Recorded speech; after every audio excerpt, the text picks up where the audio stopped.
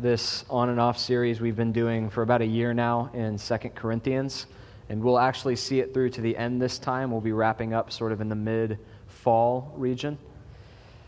And I mentioned last week that 2 Corinthians is the sort of book that doesn't get preached front to back in most churches. Truth be told, it's a little bit dark. I remember having a conversation with Stephen, who's our tech guy here, and when he asked me, like, what's the gist of 2 Corinthians? And I sort of walked him through it. He said, are you sure you want to spend all this time in something that's so dark? And I said, I live my life in this place, so it's fine. But there are, despite the fact that we don't preach through it front to back, there are all these parts in 2 Corinthians that are really familiar to people, especially if you've grown up in the church. You have passages like 2 Corinthians 6:14, don't be unequally yoked. If you grew up in a youth group, that was like your life verse for your dating world, right? Or you have passages like 2 Corinthians 5:21 that talks about he made him who knew no sin to be sin for us, so that in him we might become the righteousness of God. This great statement about what Christ endured and accomplished on the cross. If you've been in the church, you've likely heard it, even if you haven't heard the verses that surround it. Or 2 Corinthians 4:7-9, we have this treasure in jars of clay, which became this famous Christian band I've never really listened to before, but apparently they're really important. The point is that there's all of these familiar passages that we don't really understand the context of.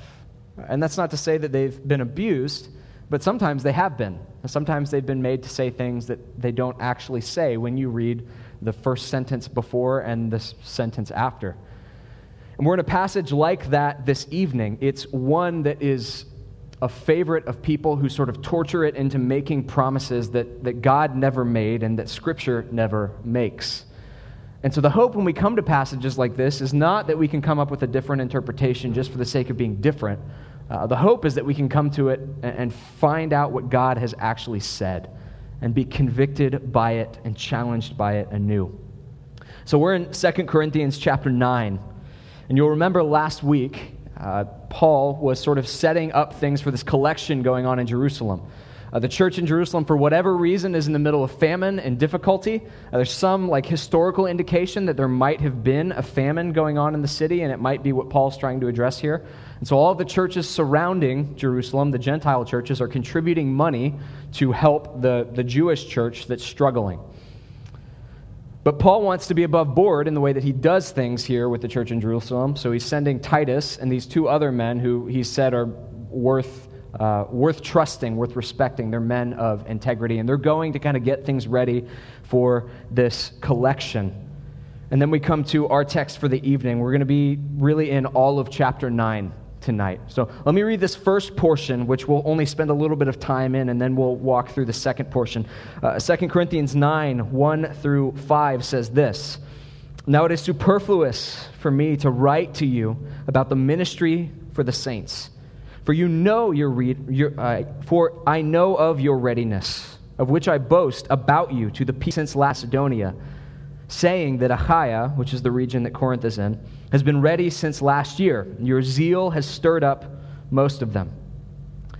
But I am sending the brothers so that our boasting about you may not prove empty in this matter, so that you may be ready, as I said you would be. Otherwise, if some Macedonians come with me and find that you are not ready, we would be humiliated, to say nothing of you, for being so confident. So I thought it necessary to urge the brothers to go ahead to you and arrange in advance for the gift you have promised, so that it may be ready as a willing gift, not as an exaction." So I don't know if you've had this experience before, but it's common in my life, where I find something that I'm super excited about, whether it's a restaurant or like a location or a movie or any other number of cultural things, and I hype it up to people. Because when I get excited about things, I go from like 0 to 2,000 in no time at all. And everybody I know, it's like a group text of a bunch of strangers, like they don't know each other, but they all know me. You have to check this place out. You have to see this movie. You have to listen to this band. We have to go visit, whatever it is. And every so often, what I've so hyped up in my mind, which is, I don't feel like I'm being dishonest. I really do think it's as cool as I say it is. All of my friends come back profoundly disappointed by it. And then I feel stupid. And so like a great example of this would be Taco Bus. I've been on Taco Bus since before every soccer mom in the world was on Taco Bus. I've been about Taco Bus for years and years and years. And I told everybody how great it was. I was like, this is the best burrito that you'll ever have. This is my favorite Mexican restaurant. Like, it's awesome. You need to check it out.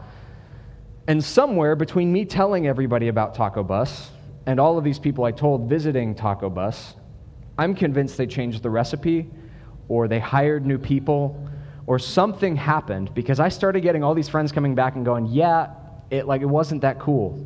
Like, you've been telling me for months and it just wasn't nearly as good as you said it was. And I thought to myself, well, you're either dumb or something's changed. And the reality is something has changed. They've changed some of their recipes. Things aren't exactly like they were when I hyped it up to people. And so this wasn't like a deep emotional crisis in my life. I wasn't sobbing about the fact that Taco Bus disappointed some people, but I did feel a little bit embarrassed by the fact that I'd spoken so highly of something.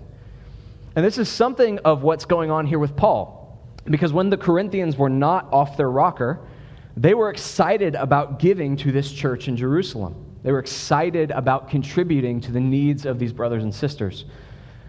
And so Paul shared with the other churches, hey, we're raising this money. Corinth is excited. They're on board. And then Corinth just sort of fell away, and they took a step back. But all the other churches are excited because Corinth's excited. And they've heard all this good about Corinth's excitement, and they've contributed. And what Paul is saying here to them is like, listen, I'm coming with these people who were excited based on your excitement. So you kind of need to live up to that.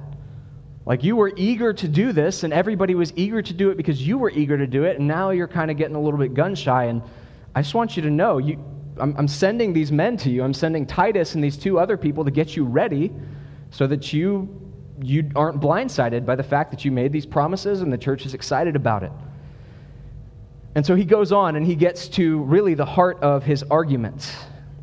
In verse 6, he says this, the point is this, whoever sows sparingly will also reap sparingly. Whoever sows bountifully will also reap bountifully. Each one must give as he has decided in his heart, not reluctantly or under compulsion. For God loves a cheerful giver, and God is able to make all grace abound to you, so that having all sufficiency in all things at all times, you may abound in every good work. So Paul moves from what's presently at hand, that he's raising money for this church in Jerusalem. And he takes a step back as to kind of get to the theology of why Christians give anything to anyone at all. He wants to get to the soil out of which this generosity is meant to spring. And so he uses this farming image. He says the point is this, whoever sows sparingly will also reap sparingly. Whoever sows bountifully will also reap bountifully. And this is an image directly coming from farming in Paul's day and age. Now, I recognize that most people in this room don't resonate super deeply with farming illustrations. That's why I don't use a lot of them. And the reality is, I live in Tampa, and I'm convinced that whoever founded Tampa sowed the whole thing with salt before they built the city, because nothing grows there. Like, it is a place of death and asphalt, and that's it. And for those of you who are maybe a little bit further out from the city, maybe you're living in Plant City and you're in these areas where things still grow and live and thrive. I doubt that any of you is like not fundraising, but any of you are farming for your livelihood. I doubt that any of you are literally working the land in the hopes of feeding your family tomorrow, and if the crops fail, the farm dies. Like, I don't know that there's anybody in that situation. And having like a succulent cacti that looks good in Instagram pictures in front of a white painted brick wall does not make you a farmer either. The reality is that we are in many ways in our modern world detached from these images that so permeate the Bible. But listen, we as Christians have to do a better job of preventing the modern age, from swallowing up our connection to the imagery of the Bible. Because when Scripture talks about the Christian life, it doesn't use craft coffee or social media or smartphones. It describes the Christian life in terms of a vine and branches. trees planted by streams of water, garments stained red as blood, made white as snow and wool. And so Paul reaches into this farming image. He talks about sowing sparingly and sowing bountifully. And in his day, there's two ways that you can sow a field. There's the sparing way, which is for people who are lacking. They are impoverished. And so they take the few seeds that they have and they meticulously, tightly plant them into these different patches of soil along the rows. And they're cautious because they don't know when their resources will dry up. They don't know if they have enough to get them to the next harvest. And so it is this careful, lean, tight-fisted approach to farming. But there's this other way that Paul describes, which is sowing bountifully. And you've probably seen pictures of this, either in your Sunday school felt board or in just pictures of biblical things. It's the farmer with the bag full of seed, and he's just throwing them across the field. This is an approach to planting that is open-handed. It comes from somebody who is not afraid to run out of what they have because they recognize that there's more where it came from. They're not operating on this shoestring budget, and so they can hold their belongings loosely. They can hold the seed loosely and scatter it far and give it away freely. And at the heart of this image, Paul is encouraging the Corinthians to be open-handed with their possessions, to be open-handed with the things that they have, to not be tight-fisted and so wrapped around them that they can't fling them far and wide for as many as might have need. Now, I realize that within this room, most of us probably don't have much money. And so the idea of just sort of flinging money far and wide sounds like that's a short track to you being homeless, right? And not paying your bills. But I think Paul's principle here, it holds if we're not even just dealing with money, but just with your resources in general. This is not just a call to be financially generous. It's a call to a life of generosity. So let me ask you, which of these images applies to you better?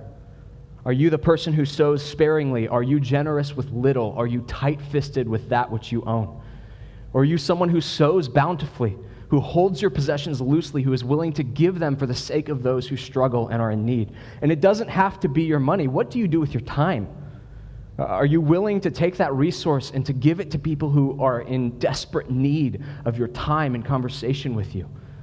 Those of you who have apartments or homes, do you open your home to people? Do you open your table to conversation to feed those who are in need? This doesn't just have to be what's in your bank account. It's a question of what do you do with the resources that you've been given? Do you cling to them tightly at the expense of people who are in need, or do you open your hands and scatter them freely for as many as are desperate? Paul makes this promise that whoever sows sparingly will reap sparingly. Whoever sows bountifully will reap bountifully. When I was in Uganda last summer, I was watching television in the lobby of the hotel room we were staying in, and there was this guy named Prophet Elvis who was on TV. And I don't know if he picked that name for himself or if his family gave it to him. It's brilliant. Prophet Elvis was essentially trying to convince the Ugandans that if they were to give money to him and to his ministry, they would have the things that Prophet Elvis has, like a Mercedes-Benz and a really nice suit and, a cool microphone. He was just trying to sort of convince people that if you buy into what I'm doing and if you contribute financially, you will in turn have what I have. And he was making his argument from texts like this. You know, if you sow into the ministry of Prophet Elvis, you will reap bountifully the things of Elvis. He didn't actually say that, but he was kind of getting at that. That was the heart of his point. And the fact is that this text is a favorite of people who are interested in using Scripture as a tool for financial profiteering. And yet if we put it in context, if we keep reading what Paul's saying, I think that perspective is indefensible. That's not the point that he's making, because he goes on. And he says this in verse 7, each one must give as he has decided in his heart, not reluctantly or under compulsion, for God loves a cheerful giver. And God is able to make all grace abound to you, so that having all sufficiency in all things at all times, you may abound in every good work, as it is written," and this is the text we read from the Psalms earlier in worship. "He has distributed freely. He has given to the poor. His righteousness endures forever. He who supplies seed to the sower and bread for food will supply and multiply your seed for sowing and increase the harvest of your righteousness." One of the songs we sang in worship was "Come Thou Fount." And for the last 5 to 7 years, this has been my favorite hymn in all of the hymns that I've heard. And what originally laid hold of me in this song when I first heard it was this line in the final verse, "Prone to wander, Lord, I feel it." And it just so resonated with me as I examined my own heart, because I recognize in myself this tendency towards walking away from the things that I know I ought to do, wandering far from the things that God has called me to. I recognize in my own heart this tendency towards skepticism and doubt and wandering away from the callings of God and the things of the Lord. But as I've lived with this song now for 5 or 6 years and really started to think about it, I think it's the first line that lays hold of me more than the latter. "Come, thou fount of every blessing." I wonder if you've considered, we sing it pretty often in college and career, have you considered what you are saying about God in this opening line? That He is the fount of every good thing in your life. He is the fount of all joy that you have experienced, true joy. It flows from Him. That if you were to trace the rivers of your satisfaction back to their source, you would find Him there as the fount of it all. And isn't this wonderfully in keeping with what Paul is saying here? As he says to them, that He who supplies the seed for the sower and bread for food will supply, and He will multiply your seed for sowing and increase the harvest of your righteousness. The reason that Christians can be loose with their possessions in blessing other people is that in the gospel, they have been tied to the fount of every blessing. It is no longer their business to produce a means to bless other people, but God supplies the blessing so that it can overflow to other people. Now, the temptation is to think that I'm speaking about money, that God will always make sure you have more than enough money. And yet that's not the case in Paul's life. It's not the case in really the life of any of the apostles. The promise here is not that you always have enough money, but that you will not be without the means to bless other people. And sometimes that's financial, if you've got a really nice bank account. But sometimes that's just relational. That God has given you the ability to bless people in your conversations as you encourage and you edify them. Sometimes that's just in your hospitality, that God has given you the ability to open your home to people who desperately need a place of refuge. But the reason why Christians can be loose with the things that they have is because they don't need to fear running out of the means to produce blessing, because in Christ we have received the source of all blessing, the fount from which it flows. Paul goes on. He says in verse 11, "You will be enriched in every way to be generous in every way, which through us will produce thanksgiving to God." And it's interesting here that when we think about generosity, maybe you've watched the guilt trip commercials that come on TV with the potbelly African baby with the flies buzzing around their face and arms of an angel playing in the background, and it's all sad and guilt trippy, for lack of a better, more sophisticated term. When we think about giving in that framework, we tend to think that giving is just about alleviating the need. That we give because people have need. They don't have enough money for food. They don't have a place to stay. And that's the ultimate reason why we give. And yet for Paul, it goes deeper than that. He's not just asking them to give so that the Corinthians have money where there isn't any. But he wants them to give so that in having their needs met, the Corinthians might turn, or rather the people in Jerusalem might turn, and glorify God. There is this astounding thing that happens in the human heart when a need is met, that it produces gratitude towards the one who's lent the helping hand. When I was in college, I made a couple really bad choices, none of which were none of which were truly that horrible, I guess, in the grand scheme of things you could do in college. But I just slept in a lot and didn't go to class and would sit at Subway instead of doing school things. And that ultimately resulted in me not keeping my scholarships through to the end, which ultimately resulted in this really big crisis in my life where I had to sit down with my parents and say, like, I might need to drop out of school unless you can help me. And so I sat with my dad at the dining room table for probably 45 minutes while he just crunched the numbers in front of me. And he was like, now, son, if we help you, here's what we got to cut out of our own lives. Here's what this is going to cost us. Probably going to have to get rid of your car. We're going to, and I mean, it was going to be hard.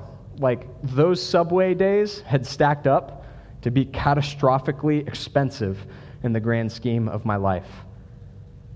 And at the end of this 45 minutes of really just raking me over the coals in this low-key sort of way, he said, now that's all the things that would have happened had I not just won all this money at the Hard Rock. So anyways, here it is, and we can pay for your tuition, son.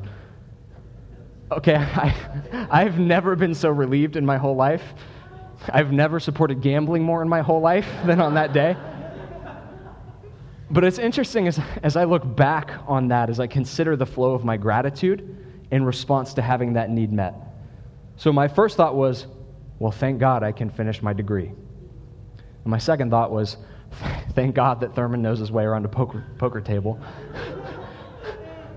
But then my final thought sort of terminated on, thank God that he's provided in this very un-Baptist way for my needs. But ultimately, my thankfulness didn't terminate on the Seminole Hard Rock or my dad. It ultimately ascended upward towards God's provision and the fact that he had met my need in this unexpected way. And this is the point that Paul's getting at here for the Corinthians, is we're giving to these people not just so their needs are met and not just so they can say, hey, thanks, Corinth, but so that God might be glorified in the meeting of their needs through the hands of his people. And then he gets to this final portion. Verse 12, he says, the ministry of this service is not only supplying the needs of the saints, but also overflowing in many thanksgivings to God by their approval of this service. They will glorify God because of your submission that comes from your confession of the gospel of Christ, the generosity of your contribution for them and for all others, while they long for you and pray for you because of the surpassing grace of God upon you. Thanks be to God for his inexpressible gift. Consider the foundation of the Corinthians' generosity here towards the people in Jerusalem. Paul doesn't say that they have given or are planning to give because they're good people, because they're particularly generous, because they're particularly well off. No, he grounds their giving specifically in the submission that comes from the confession of the gospel. This good work is not born out of their goodness, but God's goodness towards them. God's work is always prior to ours. God's generosity is always prior to our generosity. The soil from which our generosity springs forth is the soil of the gospel. And you see this throughout the whole New Testament, that nearly every facet of the Christian life is what it is because of what has been accomplished in Christ on the cross, in the incarnation and the resurrection. Husbands, love your wives. Why? Because Christ loved the church and gave himself up for her.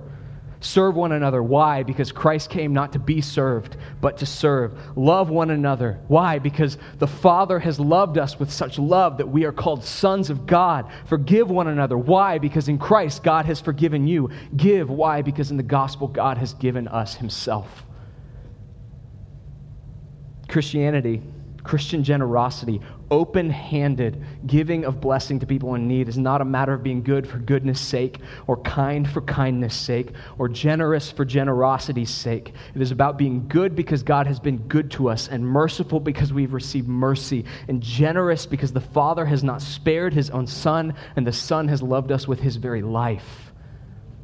That is the foundation of open-handed Christian generosity. It is God's own generosity towards us in the gospel. And in submission to that, we give gladly to those in need. And we confess with Paul, thanks be to God for his inexpressible gift. So I pray that you would be generous, that you would hold your things loosely, not just your money, but your time, your resources, your wisdom, your relationships. And that out of an overflow of the mercy of God in your own life, you would be merciful and generous towards others.